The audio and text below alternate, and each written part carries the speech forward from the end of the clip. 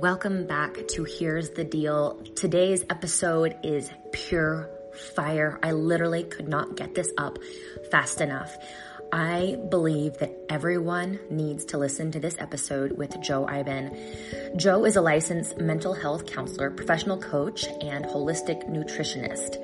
He works with people all over the world dealing with their eating issues, body image issues, etc.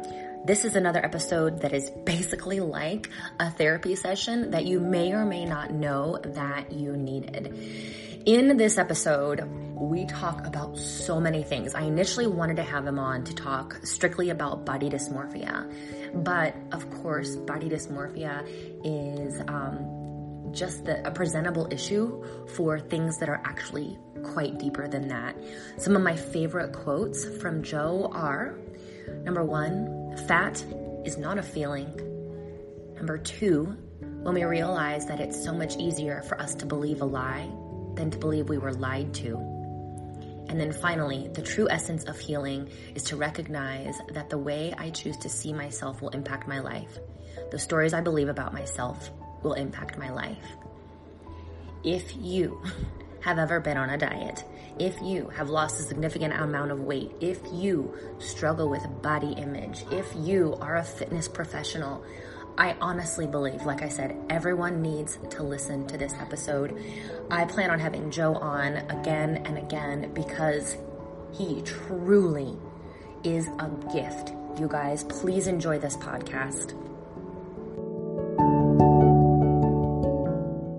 Another day is here, and you're ready for it. What to wear? Check. Breakfast, lunch, and dinner? Check. Planning for what's next and how to save for it? That's where Bank of America can help. For your financial to-dos, Bank of America has experts ready to help get you closer to your goals. Get started at one of our local financial centers or 24/7 in our mobile banking app. Find a location near you at bankofamerica.com/talktous. What would you like the power to do? Mobile banking requires downloading the app and is only available for select devices. Message and data rates may apply. Bank of America N.A., member FDIC.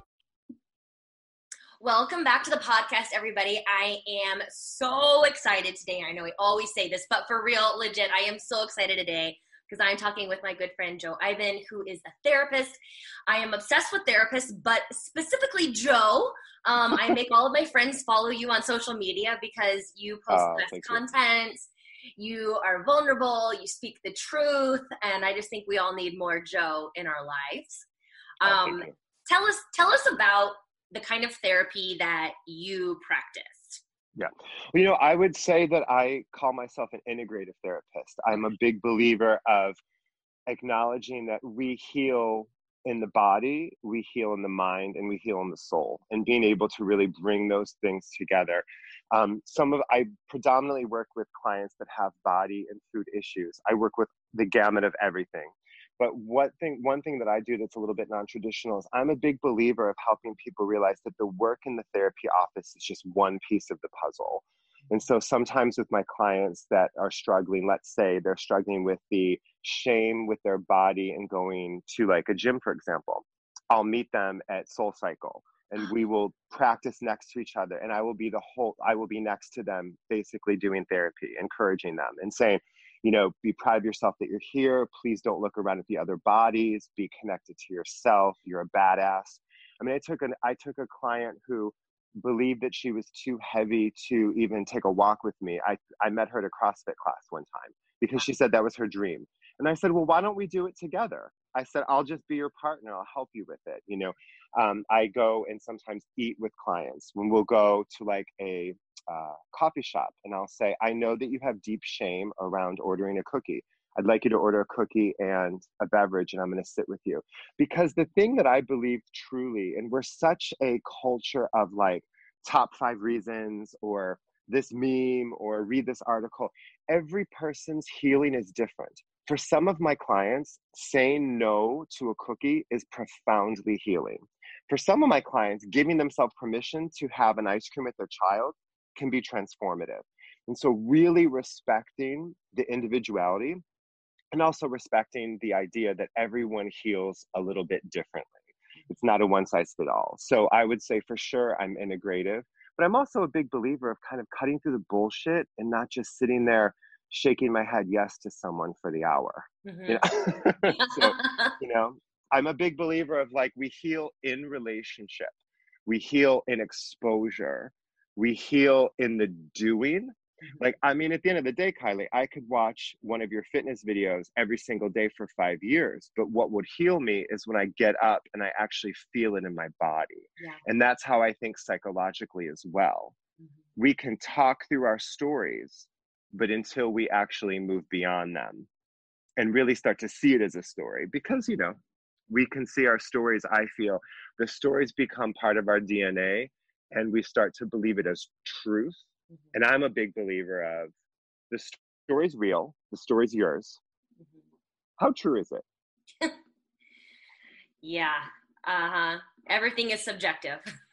Absolutely, absolutely. And I think that when it comes to what we're experiencing now with the quarantine and the stay at home, you know, everybody is in a struggle differently. And what I mean by that is some parents are trying to homeschool their children and it's evoking all of their shame and incompetence. Like, I'm talking to brilliant, amazing people every day, judging themselves that they're like failing their child because they don't know how to like homeschool them.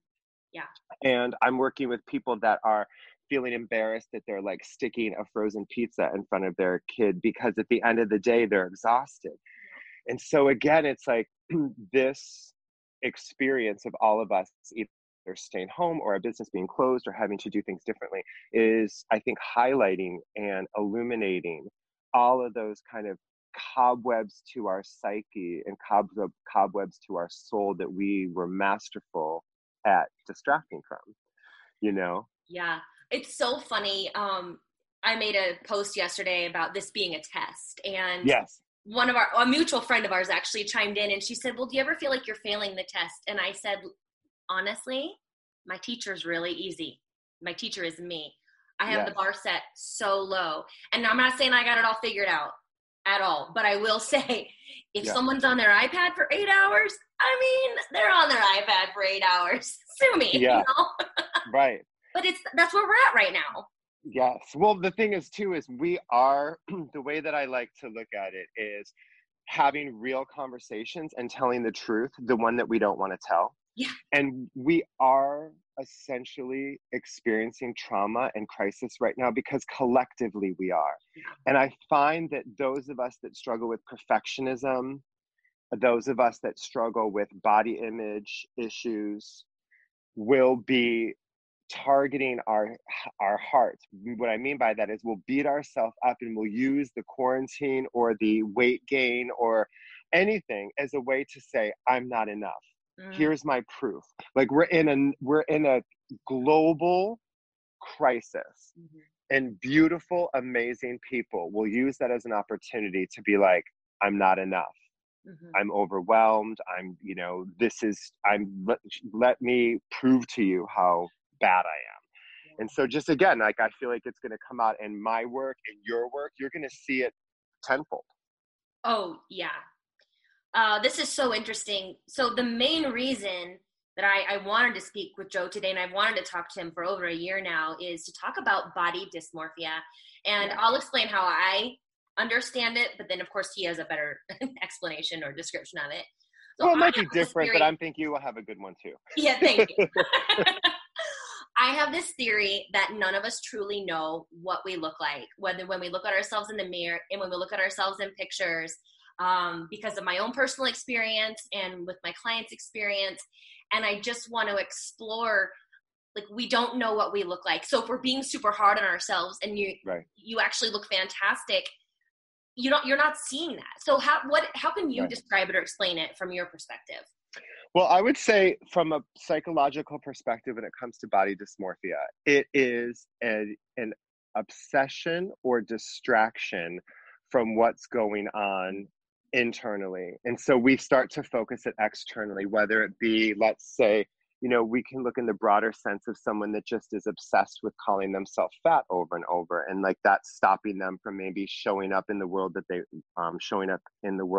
in a way that feels good to them. Or someone is obsessed with their nose being too big and they must get a nose job or things like that. It's really more of a invasive thought process that takes up a lot of rent in our mind. And what I believe, especially when it comes to body dysmorphia, is like that's more of the clinical term.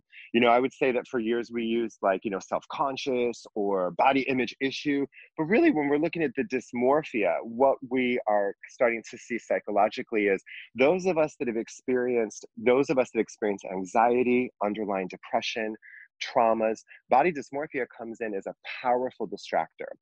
Because if you experience trauma in your life and you bury it, and the body and the soul are going to be begging for you on some level to work with it. But the ego and the mind is going to come in and say, you know what? You'll deal with that later as soon as you get this 5 pounds off. You will deal with that later. What's really upsetting you right now is your cheeks look full in the mirror. That's really I think from a psychological perspective, when I work with dysmorphia and body image, 2 pieces. I help people see that it's a distraction. And I also get really real around how I go there as well. This pandemic has shown me that because I'm doing everything on video, I'm noticing that looking at my image on video all the time, I start to be more critical. Or I start to look at oh, my receding hairline, or I'm getting thin on top, or oh, I didn't realize I had as many wrinkles around my eyes as I thought. That part, I think it forces us to be human and recognize that we struggle with that. But deeper than that is recognizing that body dysmorphia is a powerful distraction from not feeling what we want to feel. It could be boredom, Kylie. It could be boredom, I mean, it's so powerful because it makes you examine, right? What am I not willing to feel right now? Right. And from my experience too, we see it on both ends of the spectrum. And, you mentioned the nose and things of that nature, but yeah, I have some male friends who used to be thin and now they're very muscular. And they don't see themselves as big and muscular as they are. Whereas some others of us don't see ourselves as thin as we are. So it works both ways. 100%. 100%. Well, because it's about the image. Yeah. So it's about a willingness to be able to let go of the identity that we are connected to. I'll share personally. I was a very chubby kid and I struggled deeply with my weight in adolescence and probably into my early 20s. Letting go of the identity of a fat kid has been a lifelong journey. I mean, Kylie, I would look in the mirror at a fitness class and see myself fairly strong in a tank top, killing it. Mm-hmm. That voice in the back of my head is you're still a fat ass. Mm-hmm. But I would recognize the voice. Yeah. I'd recognize the voice. And I think that the difference between being in the throes of the pain versus being in the healing role is that you recognize the voice as an old voice, an old identity. And so when it comes up again, and I even during this quarantine piece, I'm definitely not as active as I'm used to. I'm definitely eating more, especially I find myself when I'm in my office seeing clients, I don't snack throughout the afternoon. When I'm at home on Zoom, after every call, I'm let me see if there's a snack or something that I eat, right? Recognizing that yes, my body might have some change right now. Yes, I'm a little nervous that when I put on real clothes, something will happen.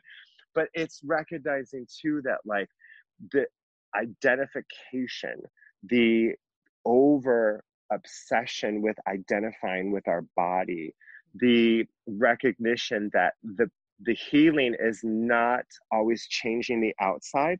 When we change the inside, the outside follows. But we always, I think in our culture, try to do it differently.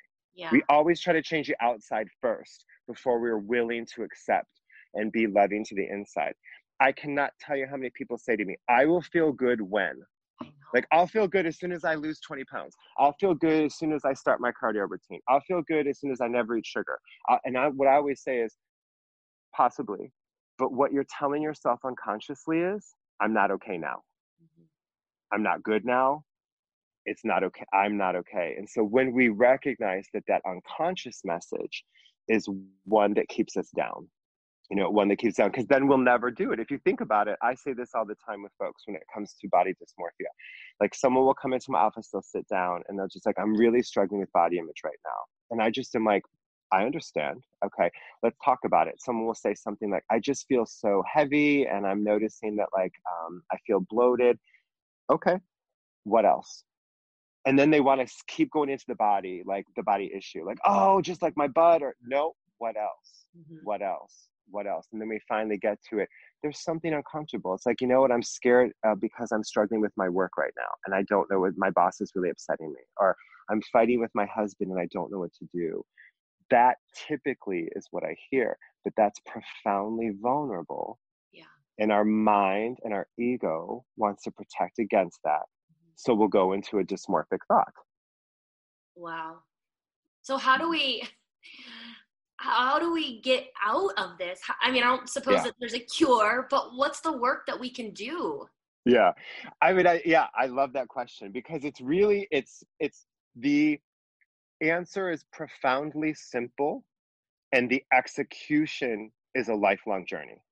That's what is such that is what is so difficult about this process, because really healing our relationship to our body and working with body dysmorphia and working with body, like maybe some body dysmorphic thoughts, require us to ask ourselves, what else?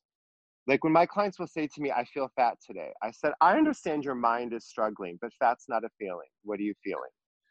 That's not a feeling. Fat is not a feeling. Bloated is not a feeling. Too big is not a feeling.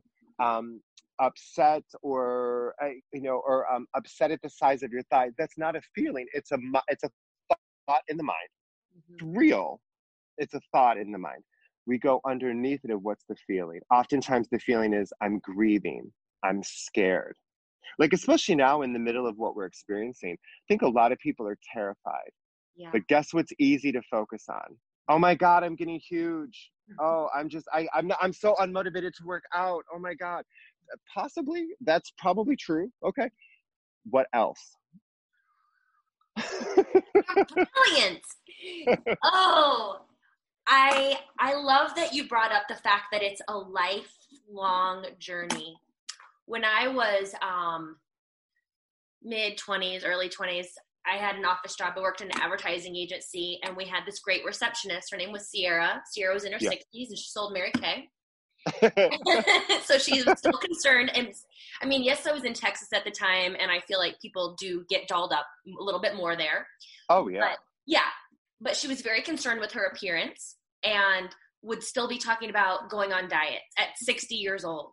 And there I am at 20s in the depths of my body dysmorphia and exercise bulimia or whatever. And I'm like, are you fucking kidding me?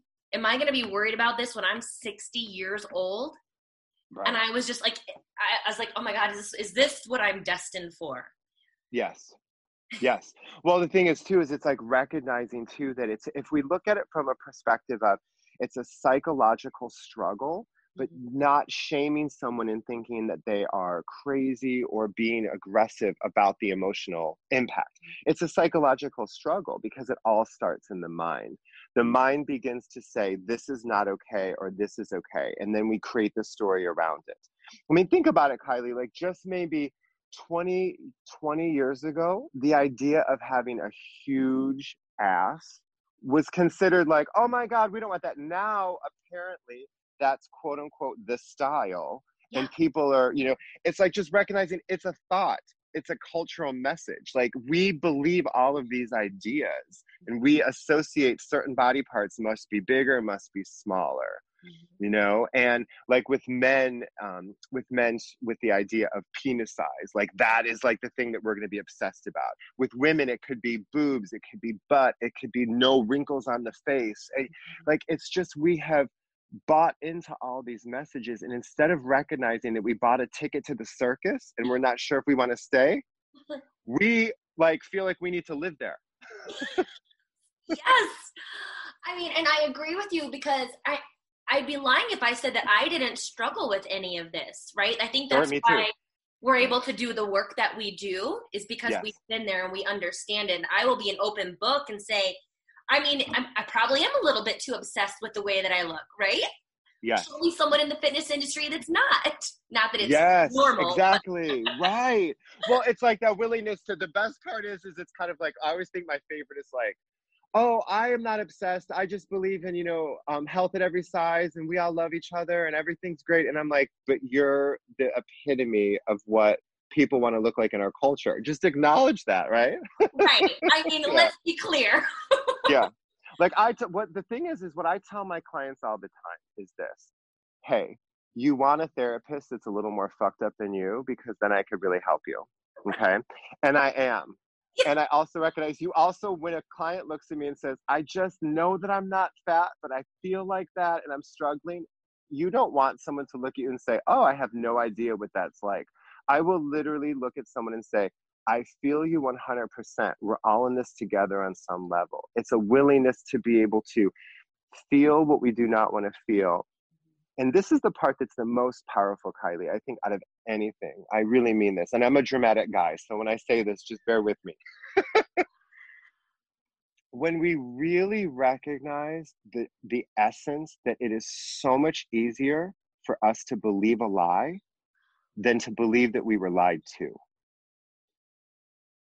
Because people will stay in this identification of who they think they are or what they think they look like or what their worth is based on a lie oftentimes. We see it on a macro level. We see people that will, like, let's say, for example, will deny climate science. And we go, oh my God, like, how could someone deny that? It doesn't make sense to me. Like, I don't want to fight about it forever, but that's weird that someone would believe that, like, it's not a thing, right? Right. But then I look at, like, beautiful, amazing people that will list off their flaws to me. And I'm like, God, I just don't see that. The fact that that's your belief, and recognizing that. I feel, for me personally, what has been the most healing journey of my life has been moving my body, eating well, taking good care of myself, loving myself through the process has been the gravy. But the true essence of the healing is recognizing that the way that I choose to see myself will impact my life. The stories I believe about myself will impact my life. Because for years, Kylie, I went to the gym and the entire mantra in my head was like, burn off what you ate, you're fat, get it together. Mm-hmm. The mantra that I have today, and my exercise is way more intense typically, is this is so amazing that your body will do this. You are strong. You are healing your body. It has transformed the way that I see it. Now, is it perfect? Absolutely not. Because at 8 o'clock in the morning, I can get a glance at myself in the mirror and be like, not bad. 8:30, I'm like, not so great right now, right? That's the human part of us. I would be lying through my teeth to tell you I don't have a critical part in my mind that wants to be like, hey, let's assess your flaws right now.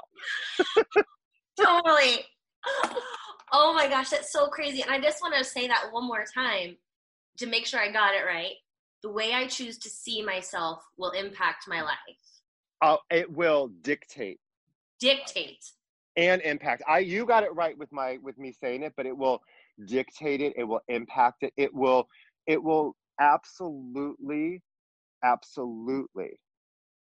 be our experience in life. Yeah, because it will influence all the decisions that you make. We will see the way that we choose to view ourselves. We will see that and we will feel that through every aspect of our life. If someone forgets to call me back, if I'm choosing to see myself as a victim or see myself as unworthy, it's because they don't love me. If I'm empowered, I will know that they're probably busy. If someone smiles at me in a store, it will be because they're friendly. If I'm feeling bad about myself, it's because they're noticing my body and they're smirking at it. Like, just think about the reality of how we see ourselves. We will interpret it with every action. It's kind of like, then I think the thing that's so interesting too, Kylie, is that because our world, like it or not, is deeply influenced by social media. Mm-hmm. It just is. It's the change, and we can pretend that it's not there, but it is. Mm-hmm. The way that we interpret and the way that we see our world through the lens of social media, think about it. In any moment, we can filter, curate, and edit what we're not comfortable with. I get it, but what that does unconsciously to people. Like I work with amazing teen girls all the time that will say to me, I know that it's filtered, but it still bothers me and I want to look like that. Like, I know that it's fake, but I still want to look like that. I'm like, exactly. That's the thing that we have to recognize from a cultural standpoint, that we see the struggle going up even a little bit more and even more insidious, is because back in the day when you and I were younger, we knew that essentially magazines by professional models, we knew that that was either triggering or people used it as a way to compare themselves. But on some level, we didn't know those people and it was still a little bit removed. Now with social media, people that we know uh, are altering their appearance or filtering or curating or editing. It messes with our unconscious mind because it's like we keep getting the message of like, oh, like I need to look perfect, or that's a bad angle, so I'm going to delete it. Mm-hmm. Or, you know, oh, I don't like the way my skin color looks that day, or the angle or the lighting, so let me filter that. And I'm not saying that intrinsically there's anything right or wrong with this behavior. I'm not at all judging it. What I'm saying is that on our unconscious mind, it does a number to us, because then we start comparing. Mm-hmm. You know, we start comparing. It's human nature. And especially, I think you are an exception to this, because I find that you are ethical and that you bring a lot of important conversations to the table, and that you're motivating and not shaming. But so much fitness and nutrition online is very unconsciously shaming. And so then that creates more of like, okay, I'll be perfect if I do it this way. And, you know, It's a hard road to toe, or however they say that. It's very tricky. And yeah. to be honest with you, sometimes like I have this internal conversation of the time, am I perpetuating the problem? Like, you know, it's a struggle. And I've talked about it. I don't know if you know my friend Grace Rockwell. She's an intuitive eating coach. Yes. Yeah, I went to Costa Rica with Grace. Oh, amazing. So, years ago. Yes. Yeah. So it's so crazy because, you know, my thing is macros, not macros for life, macros for awareness. And she's intuitive eating. And I'm like, oh God, there's so much. It's just. Well, the thing about it, this is the thing that I would say I deeply give me a moment for a second. Yeah. I am not in the mix of a lot of traditional professionals that treat eating disorders. Mm-hmm. The reason being, I would say hands down, the standard is intuitive eating. Some of my good friends that are nutritionists live and die by intuitive eating. I would say for me personally, when you're a person that struggles with portion control, when you're a person that struggles with addictive eating with sugar, it's not to say that macro counting is good or bad, because everybody has an opinion around that. But what I do know is that when you're asking someone that has some addictive behaviors with food to be an intuitive eater, it's like telling an alcoholic to be an intuitive drinker. And that's the way I work. Now, many people, Kylie, that might be listening to this right now will deeply disagree with what I'm saying, and I respect that fully. But what I know to be true for me is that understanding what my body needs, understanding how my body processes things, and being willing to avoid foods that cause a problem for me have been profoundly healing. And I think that for some people, that could not work. That is not helpful.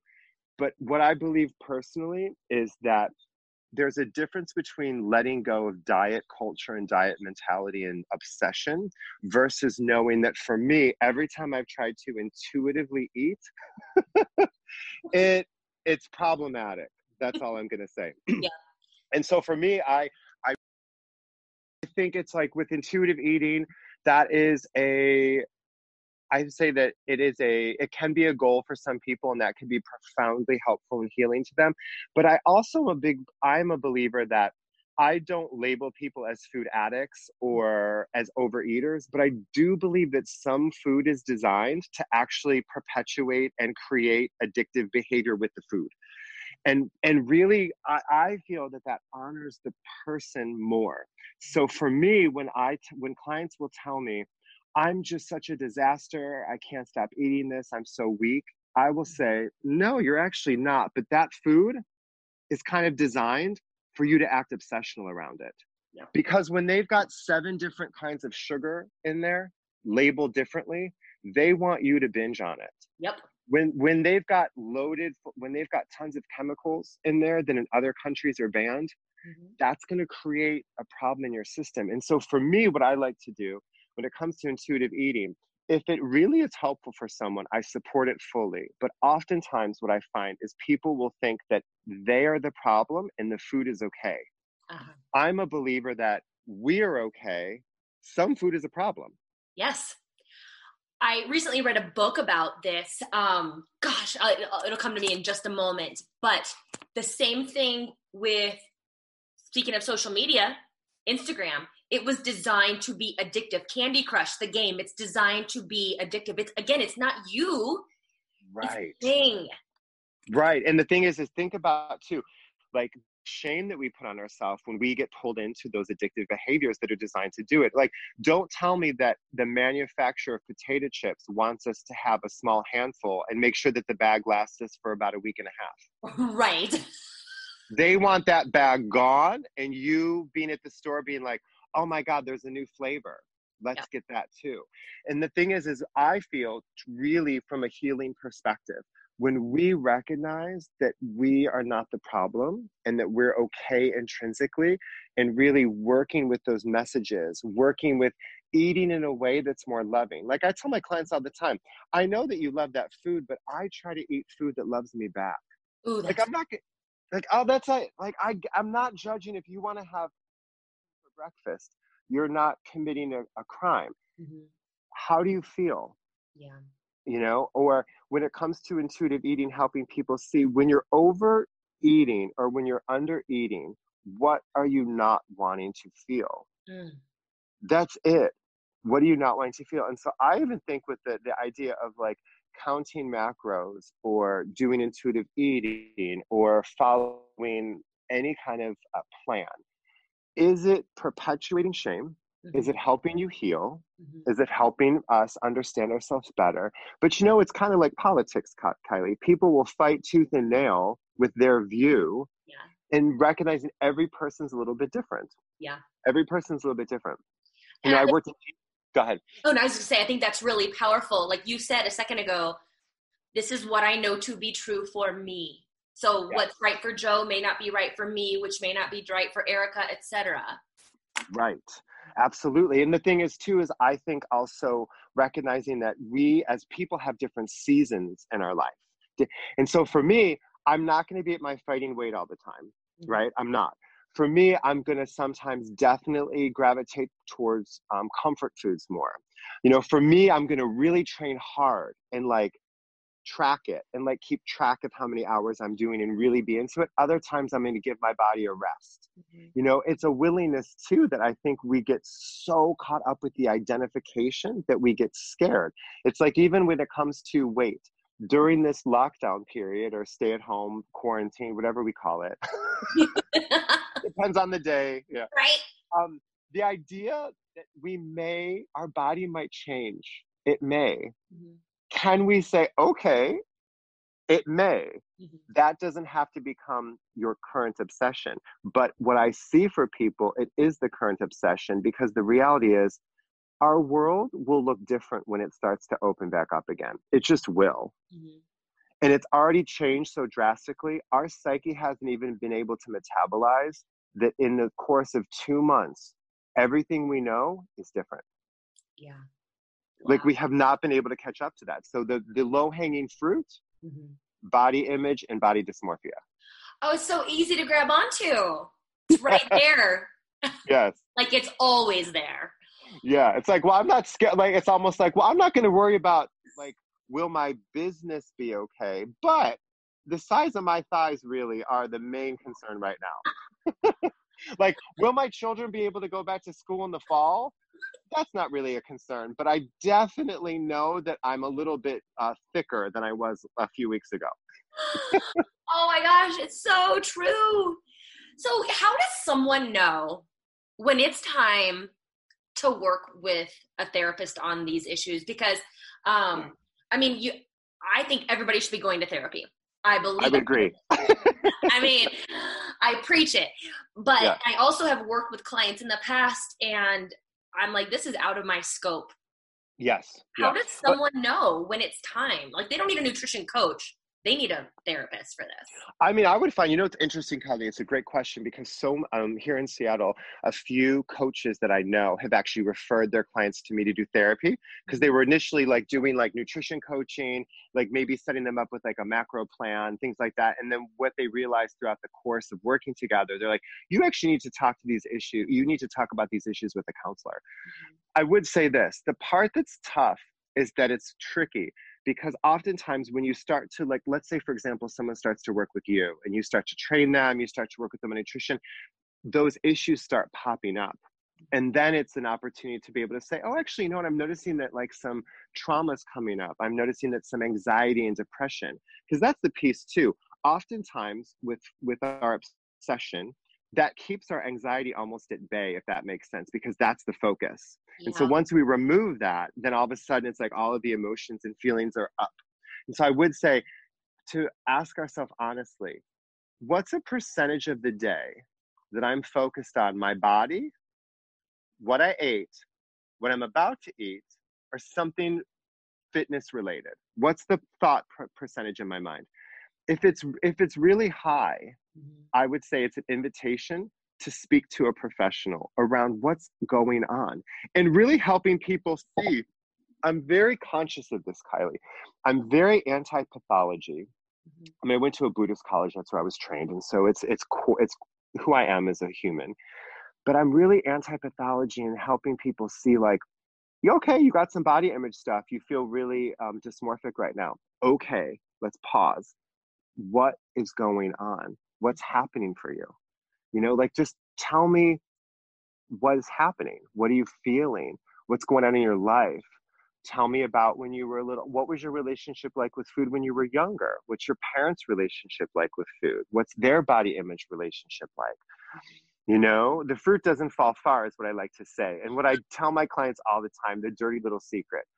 The first few sessions of therapy, I don't always tell people, we probably need to talk about your childhood, your parents, your relationship with that, because it helps inform how we are as adults, right? And so also recognizing that like, if the majority of our thoughts are something that is related to food, body, etc., maybe just getting curious. If we didn't have those thoughts, what would we think about? Whoa. Like I say to my clients all the time, I'm the way that I am, I'm dramatic. I'll stand up and I'll like take a pen and wave it over their head. I go, magic wand, no more body image distortion, no more dysmorphic thoughts. All right, done. Tell me what else is in your mind. And people literally are like, I'm like, exactly. Like it's a powerful distraction. Yeah, because I actually wrote down a second ago, it was earlier, you said like taking up space in your brain or paying rent in your brain. Yes. That's huge. Well, one thing I say about body image too, and I would say that it's a day-to-day struggle for me still. There's moments where it's still there for sure. I would be lying through my teeth if I told you it was over. But what I can say is this. In terms of bad body image, body dysmorphia, occasionally I get an Airbnb there, but I'm not buying a fucking condo. Yes. Mm-hmm. I mean, I do. Yes. Yeah. Occasionally I get an Airbnb and I'm like, oh, all right. I'm glad you did not sign a lease, and I'm glad you didn't buy, like, all right. I did not purchase real estate in that area, but I definitely, and so that's a piece. It's like a little bit of levity too. Like recognizing like we're all human. We have crazy thoughts. I am not at all beyond someone. I just have been willing to be a little more vulnerable, a little more honest, and recognize we all struggle with something. I've never, I was not the person in school to be like, I have to be valedictorian or I have to get a higher score in my SATs. But I've definitely been like, all right, I need to be a little bit faster than that person in the spin class next to me. For the guy on the treadmill. Right. Or I'll be like, well, she's 65 and doing the jump ropes. Let me do that. Mm-hmm.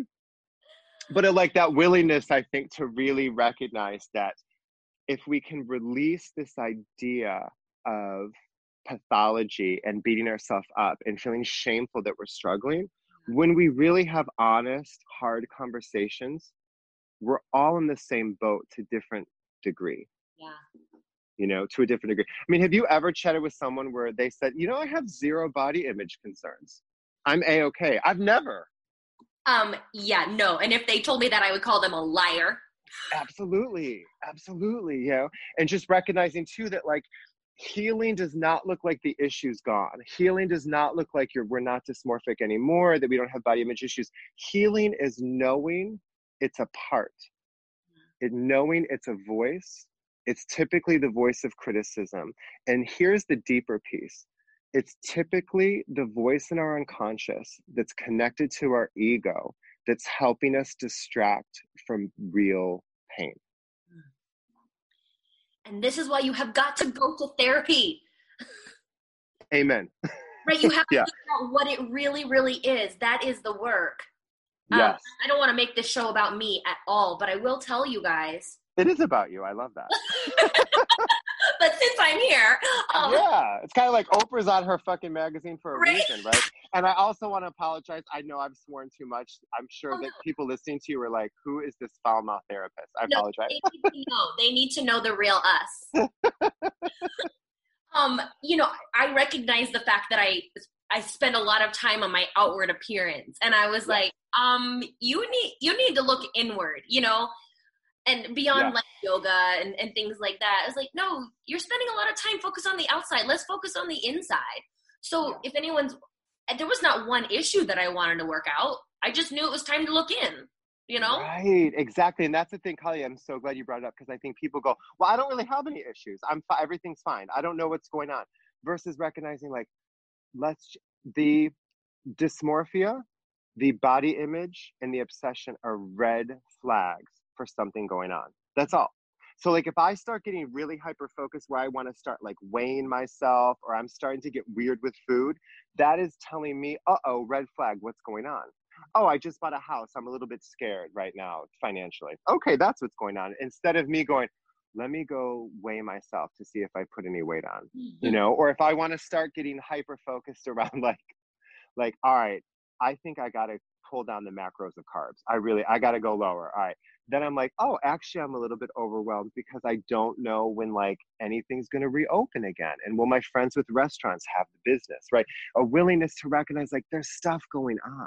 Yeah. Like we feel what we feel, and giving ourselves that permission to say, yes, this is true for me right now. And this is what I feel, to go deeper. It's not always just about the body. It's just part of it. The body is the outward reflection. Yeah. I'm not some Buddha that's going to say it doesn't matter, but it's just about putting it into perspective. Like on our deathbed, no one's going to be like, God damn, her abs were tight. Right? They're not. But I know our ego looks in the mirror and says, all right, I'm into this. Can we hold space for both? Yeah. Yeah.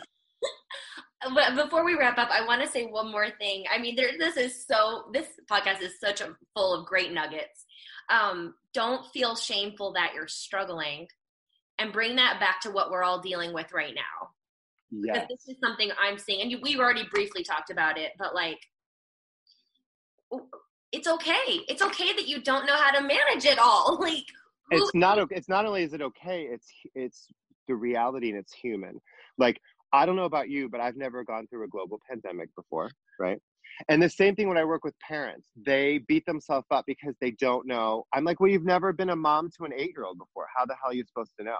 Or like, you've never moved cross country with your family before because your partner got a new job. This is new. Or you've never woken up and been like, I can't like go and do all the things that I normally did. Like we are so much more the same.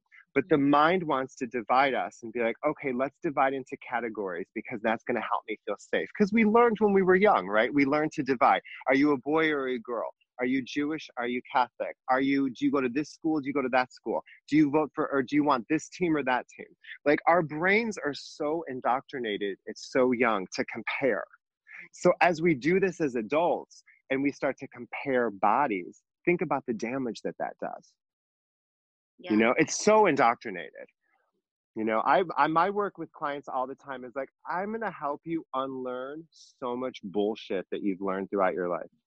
Yeah. Yeah. And, you know, and it's no one's fault that you learned that stuff, right? It just. Right. We all have learned it. We have all learned it. Huh. Yeah. I mean, let me share one quick story with you before we go. Yeah. I don't know. I'm terrible with time, so you have to cut me off. In terms of like body image and how powerful the distraction is. So 2 years ago, my brother died. At my brother's wake service, I was standing next to my mom. My mom, lifelong dieter, lifelong body obsession, lifelong up and down. And I would say her body image distortion and dysmorphia is so powerful that I also absorbed that into my DNA a little bit. God bless her. I love her. Good human. But the body image distortion is unreal. At her son's funeral service, I said to her, Mom, you look so beautiful. And she looks at me and she goes, I look fat. Oh, fuck. And so I looked at her and said, or you are devastated that you're burying your son today. That's what it is. It's not I'm fat. It's not my thighs are too big. In that moment, just that moment, I looked at her and said, no, you're devastated that you're burying your son today. Because that was the pain. The pain was not that she felt fat in her black outfit. Yeah. Right. And so I share that because that's kind of an extreme, or at least, you know, really in your face example. But think about what we do on a day-to-day basis, because we just don't want to feel something difficult. You know, we feel defeated, or we feel shameful, or we feel not good enough, or we're not sure if we're doing it right. The mind right away is like, well, let's maybe focus on this is a little easier to handle. Let's focus on your size for a little bit, or your appearance. Well, and since you went there, I mean, I observed my mom's stuff all through growing up, and I don't think I realized how much of an impact it had on me until, you know, I was in my 20s and realized it. But It's the same thing, and I know that was passed down to me. Absolutely. It was passed down trauma. That is ancestral trauma. Yes. It just is. Mm-hmm. And think about it, Kylie, like we as humans look at our caregivers and look at our parents as people to show us how to do our life, good or bad. We might not want to acknowledge that, but we do. So when the message is all about, I'm not good enough, I'm not lovable unless I look this way, I would look at, on a regular basis, I would say to my mom, you know, when you die, I want to have some photographs of you, but you've destroyed them all because you don't like the way you look. Like, I'm not going to look back and say, oh, my mom was a size 18 in this picture. Like, I want to have some memories. But that's what body image distortion and body dysmorphia do, is that we won't show up for life when we're in the trenches of it. This is so crazy. Because I want to do a blog or something about this. I missed out on like what should have been the most fun part of my life. Same. Yep. Like I joke all the time that like at 45, I'm so much more confident than I was at 25. But God, I wish I loved myself a little bit in my 20s.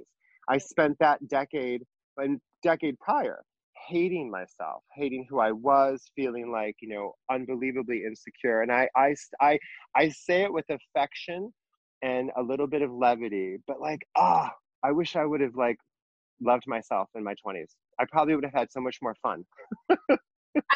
Exactly. Yeah. I think that's one of the reasons I have this young spirit, is because I wasn't young when I should have been. Right. Same. You know? Yeah.